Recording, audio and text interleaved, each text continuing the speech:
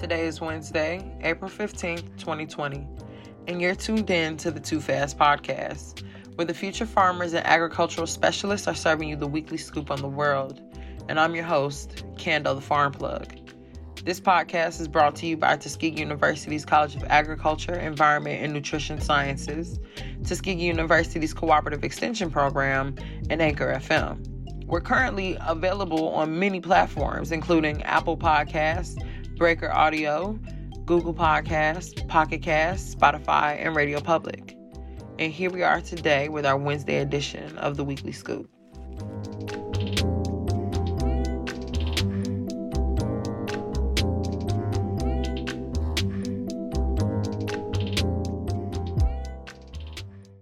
The University of Pennsylvania, Stuart Weitzman School of Design, and Tuskegee University's Robert R. Taylor School of Architecture and Construction Science are partnering to increase the visibility of histories of the American Civil Rights Movement and its built, landscape, and environmental legacies. Under the 18-month partnership, UPenn and Tuskegee will collaborate to document and activate culturally significant buildings, sites, towns, and landscapes, in part through a collaboration with the Birmingham Civil Rights Institute. They will also explore successful preservation, planning, and development strategies for small towns. Savoy, a leading African-American business and lifestyle magazine, has included 3 Tuskegee University alumni among its list of the 2020 most influential Black executives in corporate America. This list of African-American executives, influencers, and achievers is part of the magazine's spring issue, released on March 31st, and now available at savoynetwork.com and newsstands worldwide. Gregory S. Dixon oversees Dencore International's global operations as its Chief Administrative Officer, Chief Legal Officer, and Corporate Secretary. Patrick Smith is the Executive Vice President and Head of Financial Wellness and Strategy at Cleveland, Ohio-based KeyBank. And finally, Baron M. Witherspoon Sr. serves as Procter & Gamble's Global Vice President for Industry Affairs and its Corporate Race Initiative. The Kroger Company recently announced a new partnership with the Tuskegee University Tiger's Den Food Pantry as part of its Community Grant Zero Hunger, Zero Waste Foundation, which is committed to ending hunger in its communities and eliminating waste across its company by 2025. In response to a host of obstacles and hardships threatening students' ability to continue their studies remotely, Tuskegee University recently announced the availability of a donor-funded Student Emergency Fund. Gifts to the Student Emergency Fund campaign, launched on Friday, March 27th, quickly exceeded its $50,000 goal over a weekend, and support has grown to more than $70,000. Alumni and friends' resounding and quick response has meant that leaders in the university's Division of Student Affairs have already funded more than 100 requests and counting, resulting from students' efforts to adapt to unexpected transitions. Biden's plans on his initial $750 billion policy proposal to address the mounting student debt crisis, which was centered on income-based repayment. Individuals making more than $25,000 would be asked to pay no more than 5% of discretionary income toward loan payment after 20 years. After meeting that obligation, all outstanding federal loan balances would be forgiven. The head coach of Clark Atlanta's basketball team, George Lynch, has launched a national campaign to get devices in the hands of HBCU student athletes who need it. For more info, check out hbcugameday.com. And now it's time for an interview with Dr. Jasmine Ratliff. Also, be sure to follow us on all social media and be sure to register for Earth Week 2020 as we dive deeper into the green rush in the cannabis industry. More information can be found if you Google Earth Week, capital T, capital U, 2020, hemp, and Eventbrite. And it's 100% free. See you there.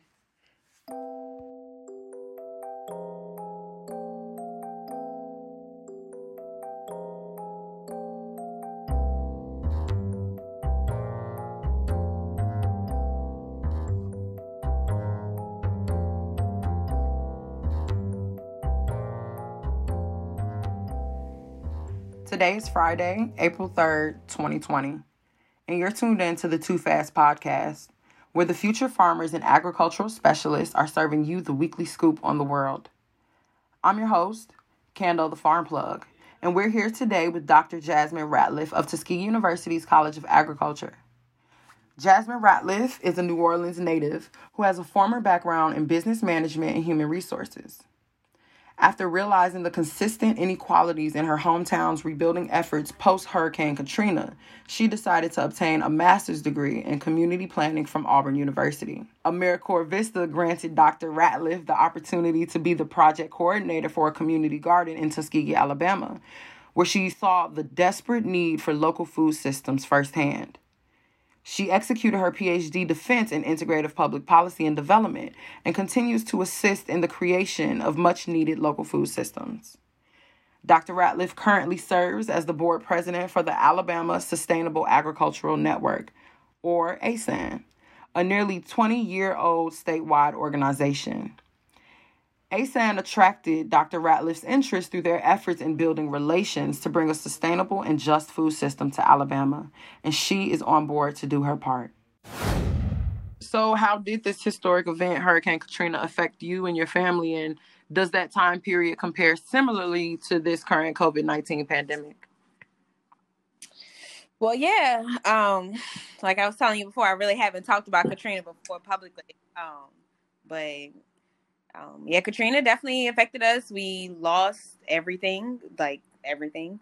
We lived in Pontchartrain Park, which is located in the upper 9th Ward of New Orleans, and we did have over 8 feet of water. And I guess I'm kind of just going back through the times, like what happened once we knew the storm was going, like, to take place. We left, and we didn't go too far. We had some family in Baton Rouge, and it was supposed to take 1 hour to drive, but it definitely took about 7 hours. Wow. Thinking about that ride, like, you know, not having a phone, not talking to your friends, where are you going to Texas? Are you going to Atlanta? Like, it was just a really hectic time. But when we did get to Baton Rouge, it was like a 4-bedroom house for my cousin, and we had about 25 people staying there with us, and like 9 months to about 83 in a wheelchair. So it was a very, very, very trying time, especially since the storm followed us. Like I said, we only went to Baton Rouge, and we ended up without power for about 7 days. So that was a lot with all those people there. And then I guess I'm kind of comparing right now to COVID, since I was out of school for almost a month, like just not in school, like not going to school. There was no online classes at that time for high school, and that wasn't the wave. But it's like I went to McKinley. Shout out to Boosie, like just for a few weeks though. It was really nice to see the people in Baton Rouge accepting us, and especially I had some classmates that came there too. But then I went back to like New Orleans area. So Jefferson Parish is the neighboring parish of Orleans. Counties for people who don't know about parishes in Louisiana. But yeah, I went there. I went back because my dad's job said that they'll put a trailer inside of their warehouse. So my mom was like, yes, we leaving out of this house with all these people. So we went, and I was enrolled into a school up until December. That was still not my regular school. So I went to 3 different schools within like 3 different months. And that was a lot of transitioning. But my original school, Benjamin Franklin High School, it reopened back in January. We didn't even have a cafeteria. The first floor was not accessible, and we had just remodeled our gym. It was crazy. Just remodeled our house. Like, that was crazy. But it was like really, really, really long school days. So I'm kind of glad that like people are not going to be in school. Like, they're not asking students to come back, because that was an extended day that I felt like it was just too taxing on us. Like, as a student, like, you just went through all this trauma, and now you got us in school until like 5 o'clock, and it was just bad. We was eating Papa John's every day, and I was eating baked chips trying to balance it out, because we really did not have a cafeteria as a high school. But wow, so I mean, that's interesting too, right? So even through that situation, food still seems to pop up, you know. So can you touch more on that? I guess maybe in retrospect, now that you're looking at healthy communities and what that looks like, what would you say about that? Like, having to eat Papa John's, and you said you ate baked chips to like balance it out.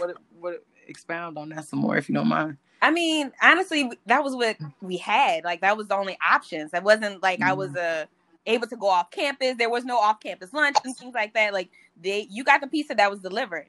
And sometimes it was $1 a slice. I feel like I don't remember if we got it for free or not. I honestly don't think so. So just just knowing that was all you had, and it reigns true with. I mean, even after with the grocery stores, like the lack of the rebuilding of them in low income communities, and just the lack of reinvestment, and people really just go with what they have, which is a corner store or some type of food store that doesn't have produce, and they're just kind of getting what they can. And that definitely speaks volumes, and I feel like it's reverberating everywhere.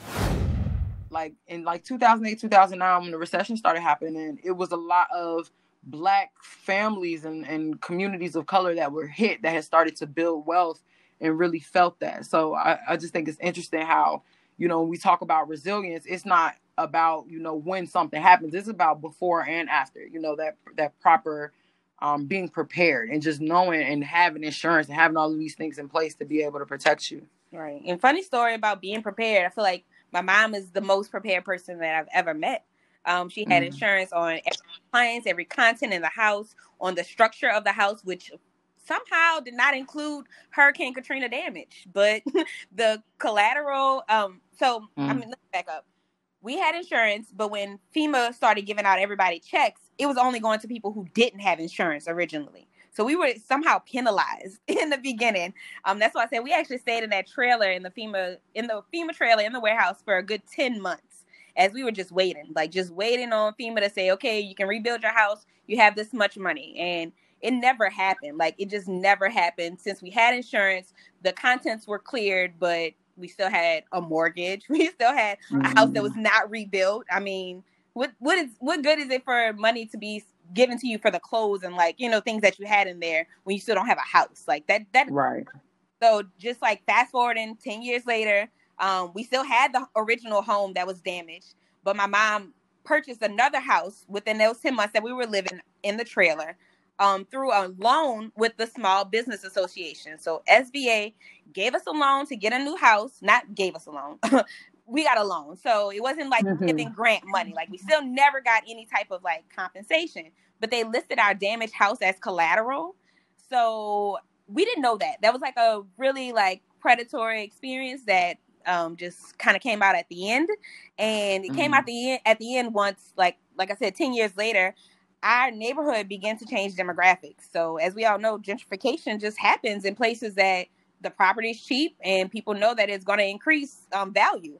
So this was an all-Black neighborhood before, and no longer is the case. And we just immediately started receiving code violations. We got 7 code violations, and it was over $1,800 to just go and file to the city and say that you fix the exterior siding or the exterior wall or the exterior paint. And I'm saying that as 3 separate violations, and they all refer to this one piece of siding that my dad and I nailed back up ourselves, gave the pictures to City Hall, and they never accepted that these violations were rectified. So we were left with 2 choices. We either had to sell the house or the city would place it up for auction. So it's just crazy how the house went up just on the market that day. It was sold to a contractor. We were supposed to be able to get the first look to be able to buy this house back from this person that purchased it from us. But he decided to never list the house, and his family's currently living in it now. And it's just really weird about the processes of rebuilding. Like you said, the resiliency of being prepared before and after. Who's prepared to have 2 mortgages? It's just, right, especially in the neighborhood or a low income family. And it's just y'all scraped to get the first one. So it's just, I don't know. It definitely hurts my heart to know that we lost just more than the stuff that was in the house and all the pictures and whatnot. We lost the whole house, to the city. And it was nothing that we could do about it. And it was, it's definitely a true story that it's still happening to this day. They're raising taxes on places that are, if they already own their homes, they're raising the taxes to just price people out. And New Orleans lost a lot. They lost a lot of soul. It's dope though, right? You got to experience so many different cultures, and I think it's crazy that even how you touched on, they didn't let you all not you all were just not in school, and like how now we're in online classes and things. And so I just think that's interesting in terms of how we allow ourselves to deal with these things, and how over time we create these mechanisms to be able to be innovative, and still be able to persevere. So throughout all of these experiences, though, we're seeing a life experience-based degree choice, right? So you then came to Auburn University and you did urban planning, right? So can you talk more about that? Yeah. So, like I said, I got my business foundation in New Orleans, and I was working in New Orleans in the Ninth Ward where I'm from. And I just was realizing like it was poorly planned. The reinvestment after Katrina was just horrible, and I wanted to be a part of the change and be a part of make a difference. Like, what can I do? So I started my research, and I came across Auburn again. Like, I'm like, okay, well, let me see how is it going to fit me this time. And I had a great experience when I initially got there, and I learned a lot about theory, a lot about how cities are planned. And it's mainly about commerce.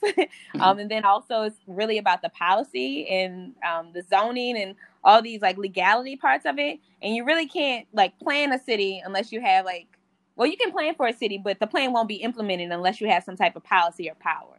So I did a degree. I did a lot of practical stuff with it. And Auburn was a little challenging towards the end when my directors of the program switched. So I ended up graduating early and just trying to like figure out what is my next step.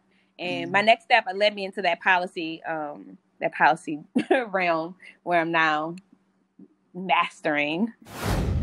So you went from different land grant institutions, from predominantly white institutions to HBCUs, and kind of bounced back and forth for a little bit. So what was that like, and how did it help you?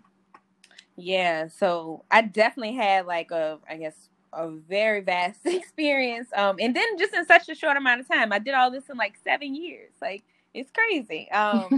Maybe about 8 almost. But it's just like the vast difference. So I feel like Xavier, they were very nurturing, like Tuskegee. I feel like the HBCU holds my heart. I feel like they hold me up. They're on a pedestal. They know that I'm valued. They know that like as a person, not just like as a number.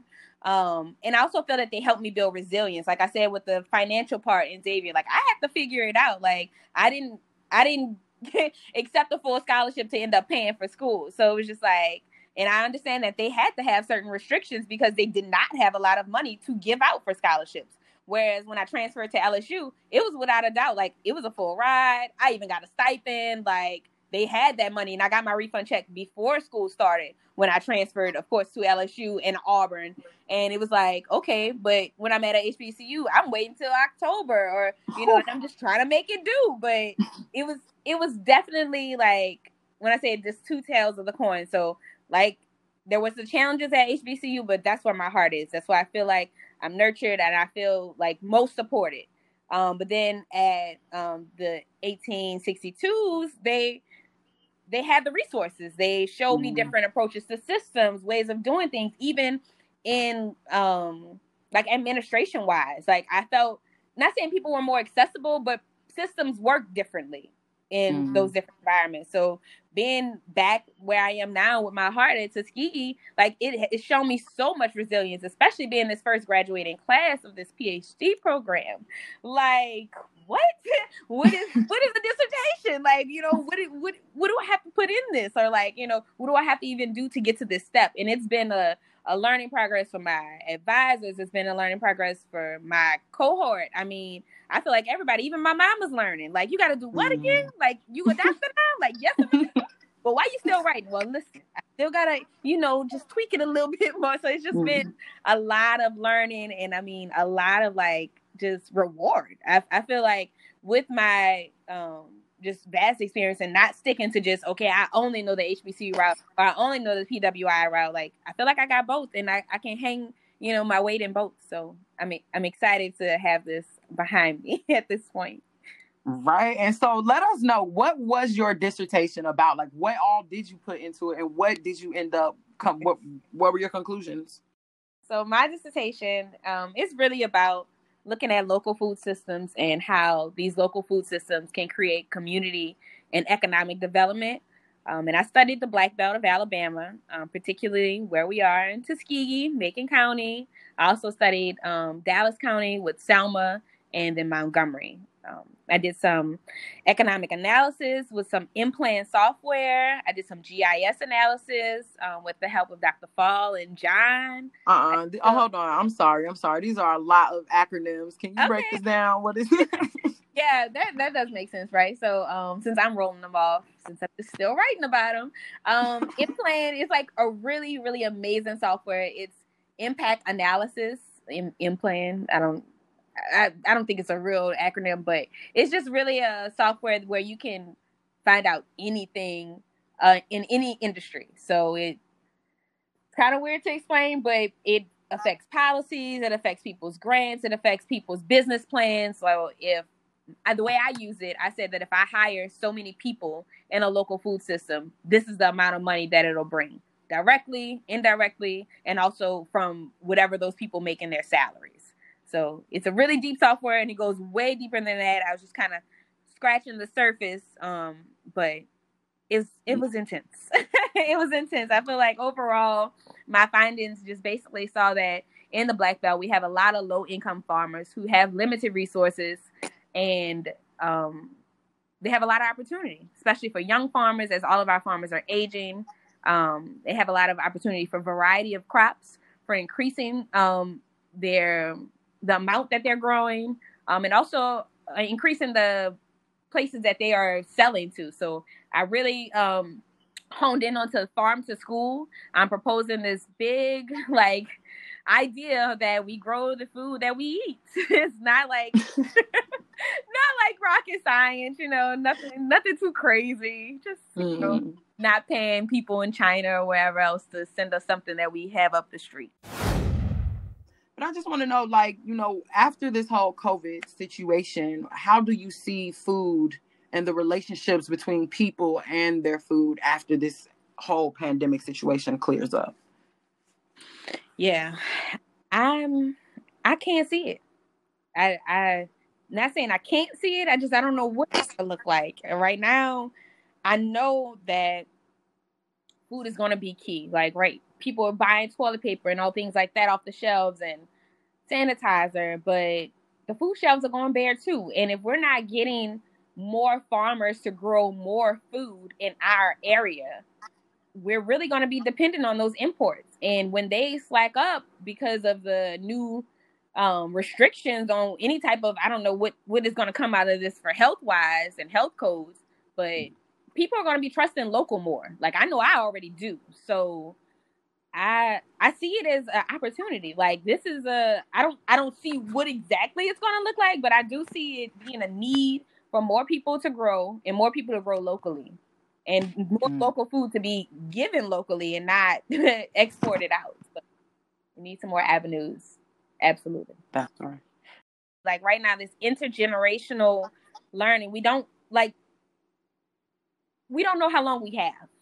So we can't just download their information on a flash drive. So we really need to be building those relationships. I think right now, call somebody. If you had a grandma that an auntie that used to have a garden, call her. See what she used to grow. What worked for her, what didn't work for her, what she used to cook with it.